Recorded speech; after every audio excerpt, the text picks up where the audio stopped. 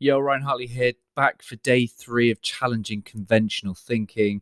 And today I want to challenge the idea that seeing is believing. A lot of people require this notion of seeing something to believe in it. And actually, I really believe in this sense of believing is seeing. If you are a leader or a parent, it is your responsibility to believe in them, to call out their potential.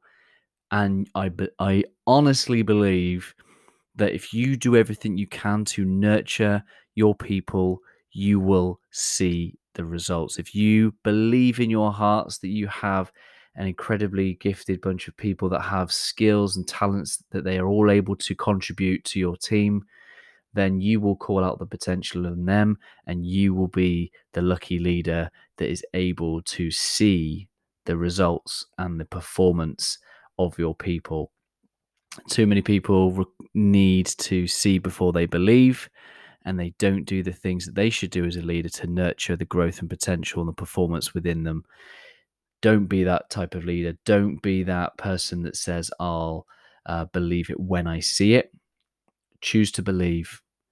Choose to believe. There are studies that show that when teachers are told that they have high potential students, they go on to achieve better grades. Those teachers were told at random.